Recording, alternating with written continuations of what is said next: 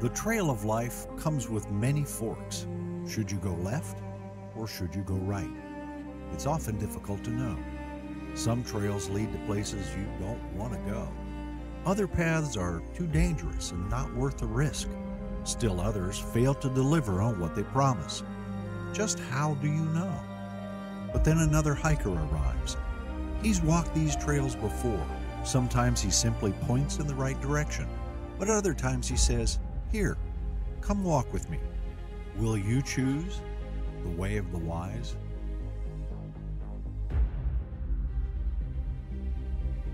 Whoever walks with the wise will be wise.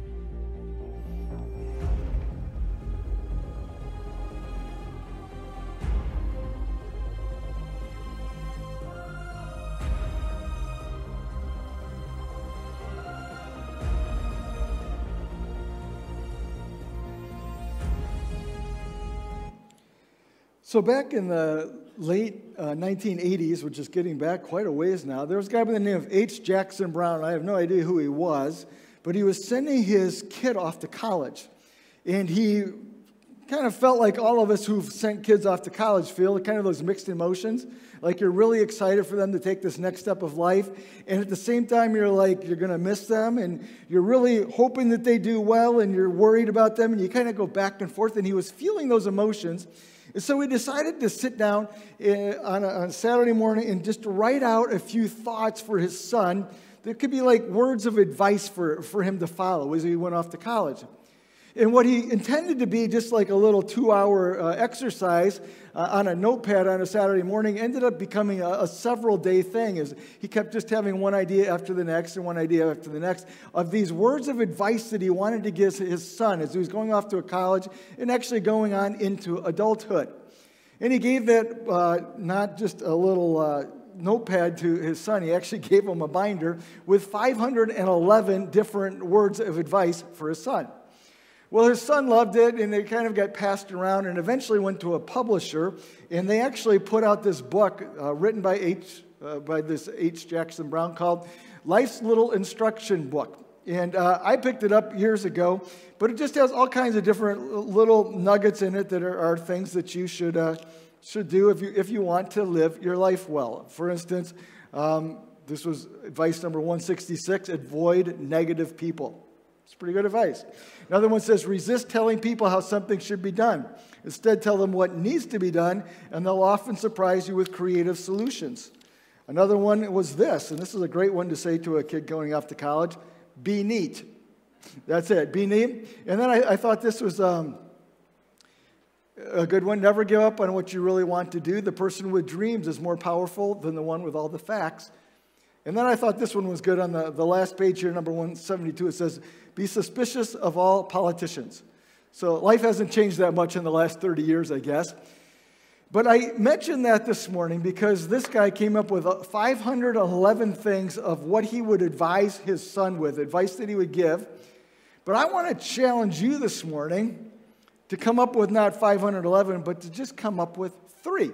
So let's just pretend for a minute that you are going to send your kid off to college. And some of you, that means putting it in reverse and playing it back. Some of you, that means the fast forward. And for those of you it means fast forward, it's coming way quicker than you think.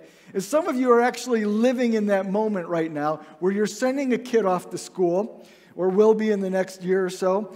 Here's my question for you. What are the 3 pieces of advice that you would give to your child? You don't get 511, you just get 3. What are the 3 things that you would tell them? So take a minute to think about that this morning.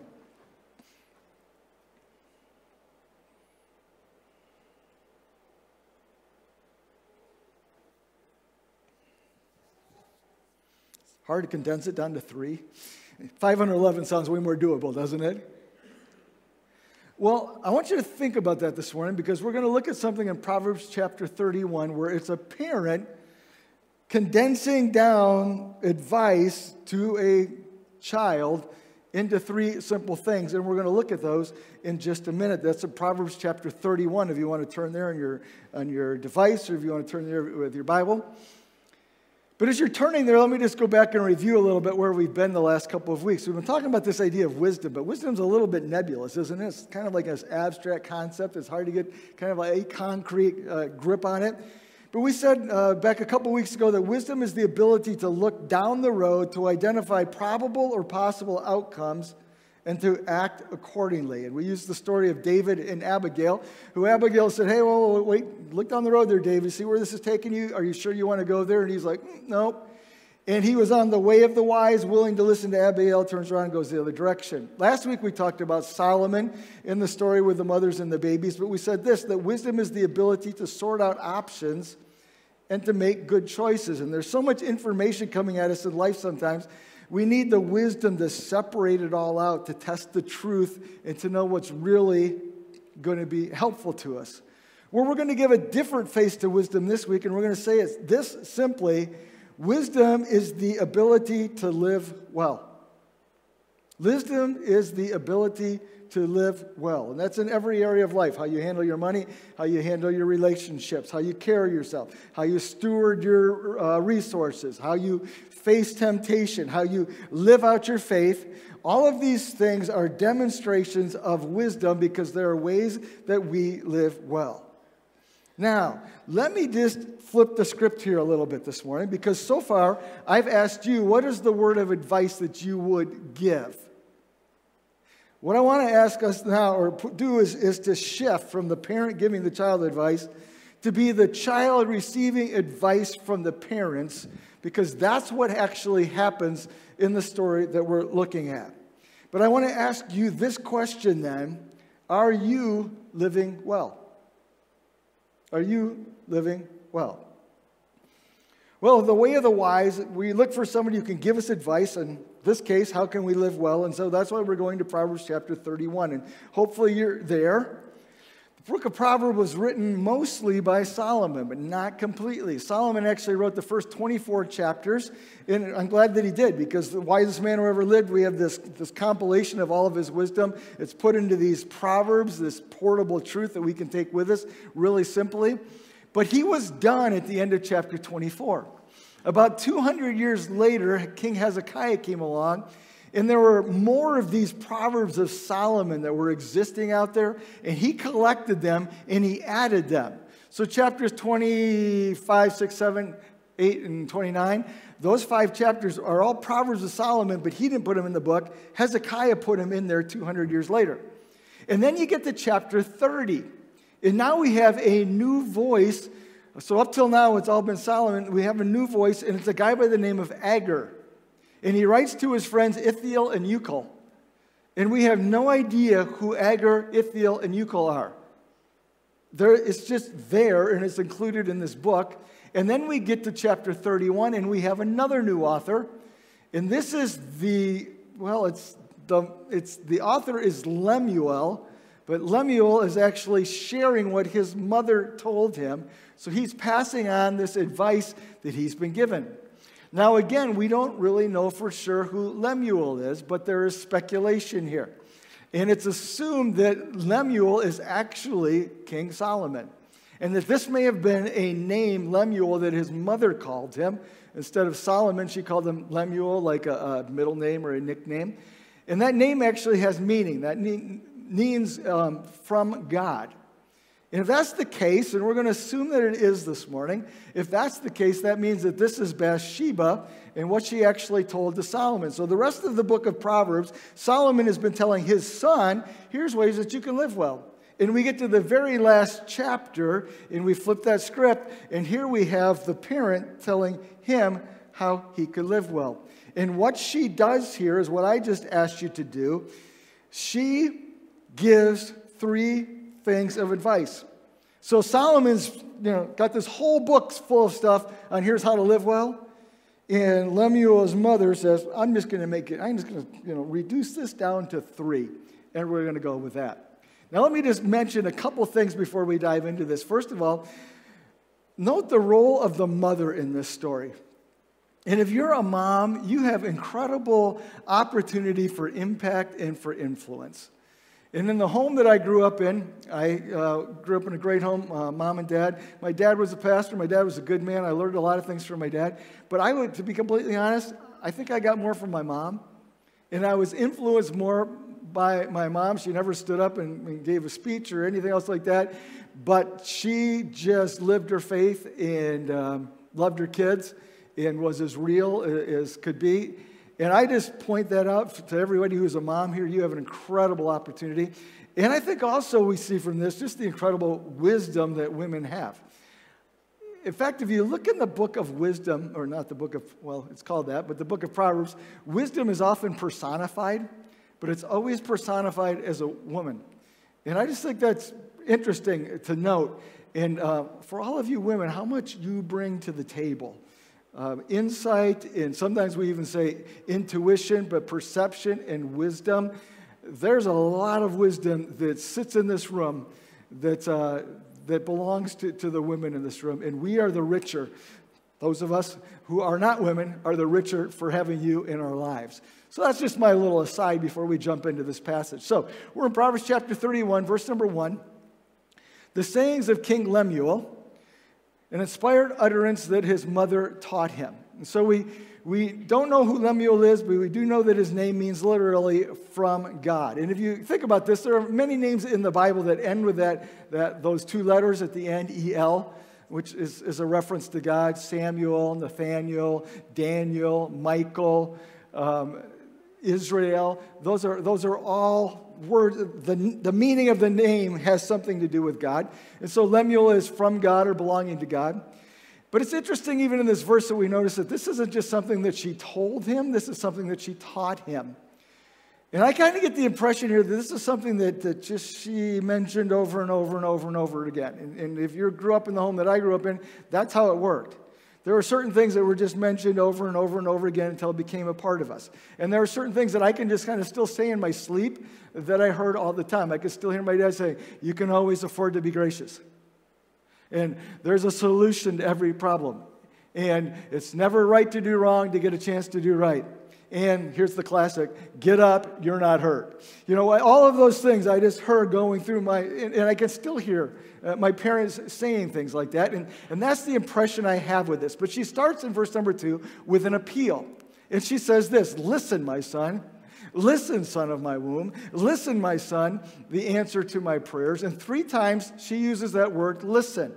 Now, if you're using it and looking at a different version, you may see a different word there. The old NIV would use the word oh. So it's, "Oh, my son. Oh, son of my womb. Oh, my son." The King James Version uses what. If you're looking at that, what, my son, what, son of my womb. It comes from a Hebrew word ma, but the King James maybe has it the most correct here because it's a word of incredible intensity, and it's almost like a mom saying to her kid, what do I tell you here? I got to get this across to you. You got to get this. What do I say here? And that's the intensity with what she's talking about here. It's a plea, and it's her plea for her son to listen, but to actually live what she shares here. And so she mentions 3 things, and this is where she shifts from an appeal into her advice in verse number 3. "Do not spend your strength on women, your vigor on those who ruin kings." And so here's the first word of advice that she gives. She's only getting good 3. This is what she picks for number 1. Don't let women take you down. Okay? Let's keep reading. Verse number 4. "It's not for kings, Lemuel. It's not for kings to drink wine, not for rulers to crave beer, lest they drink and forget what has been decreed and deprive all the oppressed of their rights. Let beer be for those who are perishing and wine for those who are in anguish. Let them drink and forget their poverty and remember their misery no more." And there we get our second piece of advice. Don't let alcohol mess you up. Now, did anybody have those 2 on your list? Okay, let's keep reading here. Verse number 8, "Speak up for those who cannot speak for themselves, for the rights of all who are destitute. Speak up and judge fairly. Defend the rights of the poor and the needy." And so there's the third thing there, is simply this: watch out for the underdog. And so she's got 3 pieces of advice to give to her son, and those are the 3 things that she picks. And I'm like, it's an interesting list. Okay, I got it. And then you move on. And I suppose if you do these 3 things, you'll be fine, but it seems to me like there's a lot more to life than just these 3 things here. But this is the advice that she gives us on this path of a wise mother that we can take to heart. So let's think about this a little bit more, and let's back up for a second here, even as we talk about the appeal where we started, because I think that shows the heart of the mother, or maybe I should say the heart of the parent here. And here's the first thing that she says. If you go back to verse number 2, she says this, "Listen, my son. Listen, son of my womb. Listen, my son." She makes a big point here, which is what? You are my son. Have you ever said that to your kid? You are my son. You are my daughter. You are my kid. Pretty powerful words. And a pretty powerful thought. And sometimes we say this to our kids, hey, don't forget who you are. You know, you are part of this family. You belong to us. You have some values to live by. You have some reputations to live by. You have worth that comes even in the fact that you just belong to me. And I've said that to my kids, even as they're growing up. Don't forget you're a wood. Just a reminder. What does that mean? I'm not talking about their ancestry. I'm talking about this is who you are. You are my kid here. And she is saying this to her son. Don't forget that you are my son. Powerful words from a parent to a child. But then she also says this. You are from God. You are God's child. You are literally, from that verse, you are the answer to my prayers. It may be the answer to prayers like Samuel was for Hannah. I don't know. If you know the story here, and if this indeed is Bathsheba talking to her son, you will know that that her first child with David died. And so I think there was maybe this moment even in Bathsheba's life, it's like, well, okay, I've blown it. And, I've had this adulterous affair with David, and we've really messed up here, and we lost a child as part of that. And I'm probably just now been shut out, and God doesn't care anymore, and God's mad at me and whatever else like that. And what does she say here, though? But God answered my prayer. And God gave me you. And there's incredible evidence of grace in this moment. That Solomon comes along and God's like, okay, yes, you sinned, but we're done with that. We're moving on here. In fact, God didn't call Solomon, and God didn't really call him Lemuel, if it indeed is Lemuel. He actually called him Jedediah. And that was the name that God gave Solomon, which means what? It means loved by the Lord.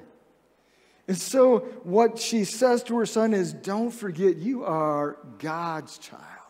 You are loved by Him. You belong to Him. He cares about you. He's involved in your life. He gives you value. He gives you worth. You are God's child. And we all can claim that too. John 1:12 says, as many as received Him, He gave the power to become sons and children of God. And as you sit here this morning, if you've trusted Jesus Christ, you can claim that. I am God's child. That's pretty cool. If you could pick any family to be in, that's probably the one I'd pick. But she says this to Solomon, don't forget whose you are. You are God's. Now, we do this baby dedication where we have our young couples here, and it was great this past year when we were able to do that and to see all the young life and new kids in our church. And we stand here and we make that commitment to say this child belongs to God. But here's the problem. None of your kids remember that. So you need to remind them. Your kids need to be reminded of the fact that they're God's. They're God's more than they're yours. And that God loves them dearly and desperately, and that God brought them into this world, and that God brought them into this world with a plan and a purpose, and that God has got them, and they have His full attention. And our kids need to hear that. You are God's child. And that's what she says to Lemuel here. And then she says something else. And it's in verse number 3. It says, do not spend your strength on women or your vigor on those who ruin kings. It's not for kings, Lemuel. It's not for kings to drink wine. She says this, you are the king. Don't forget that you are the king. There are people who are looking up to you. There are people who are depending on you. There are people who are admiring you. There are people who are looking to you to see how they're supposed to act. And they're looking to see how you act, to see how it's going to go in the kingdom here. You are the king. And you have a higher standard to live by. And I think we need to be reminded of that. We can remind our kids of that, is the fact that we are kings in a sense too. And we don't have to be kings to live. When I say that, we're kings in that we're called to live by a higher standard. We don't live like everybody else. I hope we don't. And that's partly as Christians, that's just, we have choices in life where we can make, that we can take good paths and good decisions and where we can live better. And that's what she's calling Lemuel to us. Hey, live by a higher standard. You're a king. Act like it. Have high expectations for yourself. Live up to who you are. And so she has this advice, but this advice is couched in these simple facts. You're my son. You're God's child, and you are the king. And the point is simply this. You can't live well if you don't understand who you are. And for all of us, I think it's a good challenge to us this morning to stop back and say, okay, who am I? Because when I realize who I am, it starts to affect the choices that I make. And it also affects the person that I become. And as we looked at the 3 pieces of advice that she gave to her son, I think we read them as, well, do this, or don't do this, and do this. When I really think the point here is be this, and be this. It's not just a do or don't. It's an actual thing. Here's the person that you need to become. So here's who you are. And here's who you can become. And if we could embrace these concepts then, that would affect how we live. And so she moves into her advice. Let's look at them again. But let's break it down a little bit more and see if there's maybe more to it than what we saw to start with. The first one was, don't let a woman take you down. But what is he saying on a broad picture here? Don't be inappropriately influenced by other people. We've used Proverbs 13:20 as our theme verse for this series. He who walks with the wise will be wise. But the second part of that verse says what? But a companion of fools will be destroyed. It's a reminder to us that who we associate with has a huge impact on our lives. And it doesn't just have to be an adulterous woman. It can be any person in our lives who steers us away from God. Now, sadly, we see in Solomon's life that he didn't heed this advice. He got involved with a lot of different women, and they took him away from God. But that is the danger, and that's the caution that she's after here, is don't let other people, don't let your associations influence you in inappropriate ways. You could take it even further to say this, and where I think maybe was the case here, is don't be entrapped by sensual and sexual pleasures. And this isn't just to blame the woman in the case here, because there's no man who's ever gone anywhere that he didn't willingly go with another person.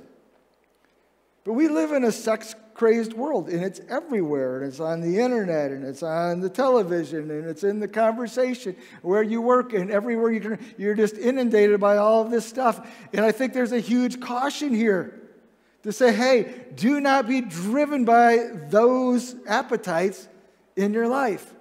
And I would say that to all of us sitting here this morning. Where are you with that? What's going on in your private world, your secret world that you think nobody knows about? If you're feeding this in inappropriate ways, the sensual, sexual side of life, you're looking for trouble. And you're not going to be the exception to the rule. So it's time to get out of Dodge before you lose what you don't want to lose. I remember doing a funeral for someone who just before the funeral confessed to an affair. It was awful. Because I had a family who was just like, what do we think? But this is the advice is don't go there. And we live in a society where it's like, it's okay. You can just kind of move on from one person to the next or whatever. No. That's not how we live well. I think you could take it even this way. Don't allow yourself to be distracted by lesser things. I think she's saying, hey, you're my child. You're a child of God. You're a child of the King. Have these high standards because there are things in life that are more important. And you may have to say no to some things so that you can say yes to some of these things over here. And so if I put this in words that would be a little bit different, but I think captures the essence of it, it's simply this. The suspense when my clicker doesn't advance. Can you advance that for me back there? Protect your purity and your character. Or be pure and be honorable. This is pretty good advice to give to our kids. This is pretty good advice to receive ourselves. And what are you doing to protect your purity? What are you doing to protect your character? Because those two things are going to define a lot of your life, and they're going to determine whether you're going to live well or whether you're going to live pure or live poorly. Well, she gave a second instruction there. She said, don't let alcohol mess you up. And let's be clear, the Bible does not forbid the use of alcohol. It does forbid drunkenness, and that's pretty clear. But it does warn us against alcohol's power and its influence. And it reminds us to be careful, and it's not something to play with, and it's not a toy, because this is an old phrase from way back when. It says this, when drink enters, wisdom departs. But there's some truth to that. And so she's talking about moderation here, but I think it may even go a step beyond that. She says, hey, don't drink wine. This is verse number 4, as the king. That's not your role as the ruler, because if you drink and forget what's been decreed, you can really mess things up. You can deprive the oppressed of their rights, and you can really make a mess of things. And so she gives that caution to him. But what's underneath that? Well, I think a couple of things. First of all, she's saying don't be driven by your physical appetites. And we could take that in the sensual world that we just talked about, but we could take that in a lot of different places too, where a lot of times we do what feels best to us. And the caution here is, no, don't go there. Don't be driven by your physical appetites, whether that's drink, it could be food, it could be any number of things. Don't allow yourself to be compromised. And there are a lot of things from alcohol to associations to things that we expose ourselves that put us into compromising situations or that allow us to be compromised. And the challenge I think that she's giving to her son is don't get involved in something that's going to compromise you. Run from it. Stay away from it. Don't allow yourself to be dragged down to a lower standard. And so she's saying this, practice discipline and self-restraint. Practice discipline and self-restraint. If you want to live well, do you think there's a more powerful word out there than discipline? Self-discipline? It's pretty amazing if you look around at the world around us at how undisciplined people actually are. Sometimes scary. And I think what she is saying, hey, son, don't be one of those. Don't be one of those people who can't say no to himself or who can't make himself do what he's supposed to do or can't stay focused on where he's supposed to go. Be disciplined. practice self-restraint. And then there was her third instruction there. She said, watch out for the underdog. Now, this was the mantra of my mother growing up. She was forever saying, you need to be nice to everybody. You have to be the friend of the person who doesn't have a friend. And I've told this story before, but it's such a powerful story, I'm going to tell it again. It was about 10, 12 years ago. My sister was teaching a speech and drama class at a school, and she was putting on a play. And this is about an hour from where I lived and about an hour and a half or 2 hours where I grew up. And she invited me to come to this play, and I sat down at this play, and I'm sitting there getting ready for it to start, and this guy taps me on the shoulder. And I turn around and look at him. I have no idea who he is, this stranger. He says, you probably don't remember me, do you? And I'm like, no. And he gives me his name, and it's like, okay, I've heard that name before. He says, we went to junior high together. And I'm like, oh, okay, I remember. And then he said this, you know, you probably don't know this, but like in junior high, you were the only kid who was ever nice to me. And, you know, he was kind of a different kid, you know, in junior high we all are, right? But he went to our church, and my mom is like, you will be friends with everybody. And that means that he got invited over to my house to play.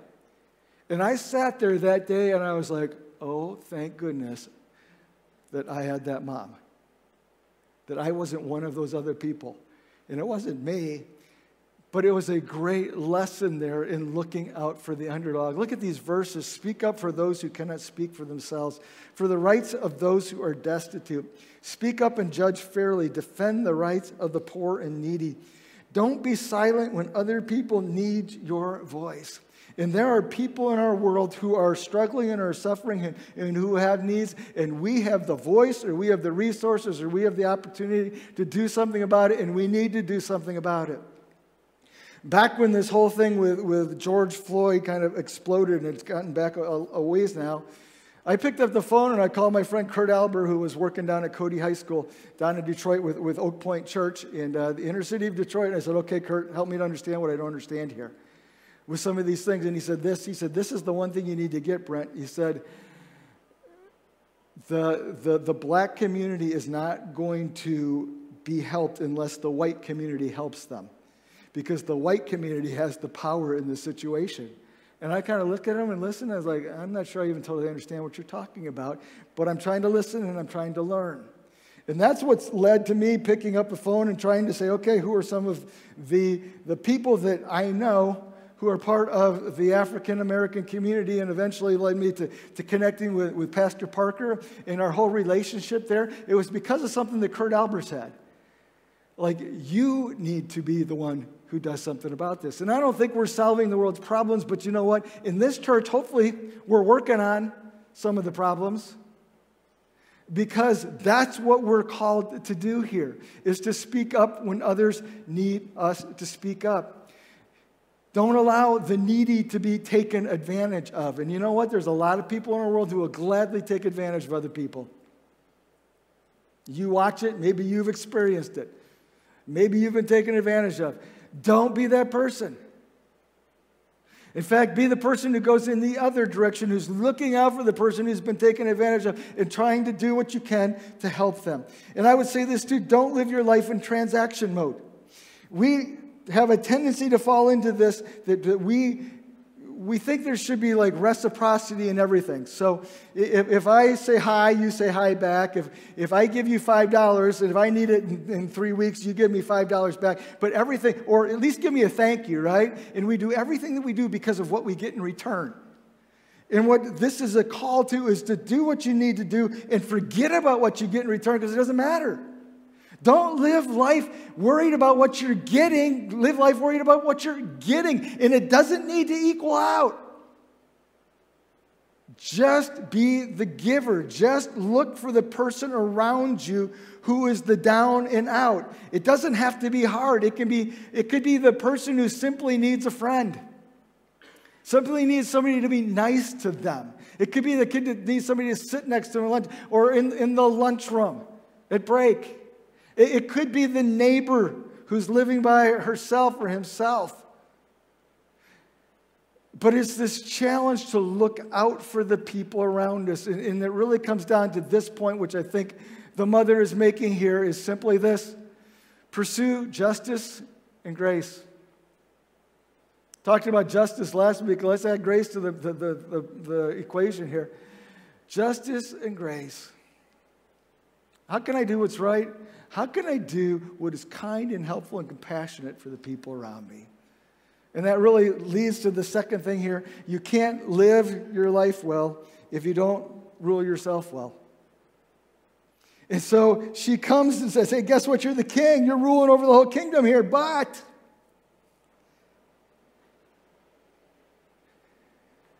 you need to start over here with you.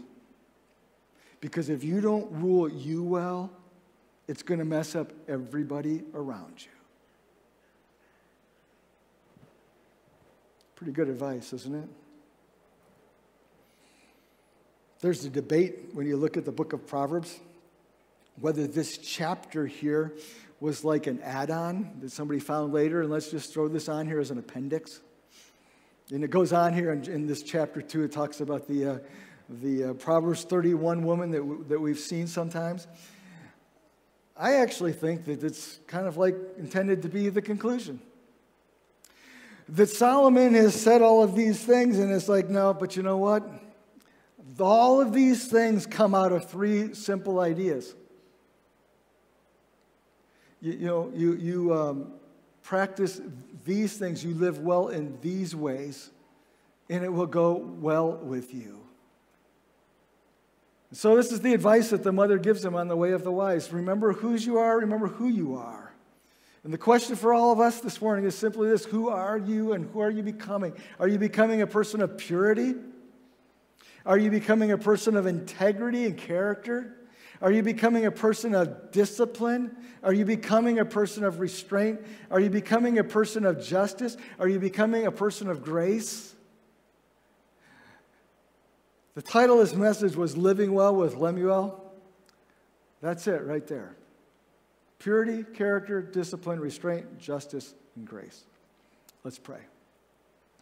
God, thank you for the wisdom that we get from your word. Thank you for the encouragement that we get also just to see life lived, and the people around us. Thank you also for the people that you put into our lives who help us, like our moms, like our parents, like all these people who walk the way of wisdom. Our heads are bowed, our eyes are closed. The first question is, are you God's child? Have you ever invited Jesus Christ into your life as your forgiver? That's why he came to this earth and died on a cross for your sin. And he forgives your sin. Bathsheba's sin was pretty ugly. It was adultery. David was involved in the same thing, and his was just as ugly, and yet God forgave them. And God is a God who forgives through Jesus Christ. If you've never trusted Jesus Christ for forgiveness, I'd encourage you to do that right now, this morning, where you sit. The second question is this: have you forgotten whose you are? Maybe it's the family that you grew up in. It's certainly the God who loves you. And he gave his son for you. Have you forgotten that you're a king in his sight? And have you forgotten maybe that we're called to be? We're called to be people of purity and character and restraint and discipline and grace and justice. Which of those things do you really need to focus on in your life? God, help us to walk the way of the wise, not to be like Solomon, who listened, who had this drilled into him and still walked away from wisdom. Help us to do better, I pray. In Jesus' name, amen. I'll ask you to stand, and Becca's going to lead us in one last song here before we're dismissed this morning.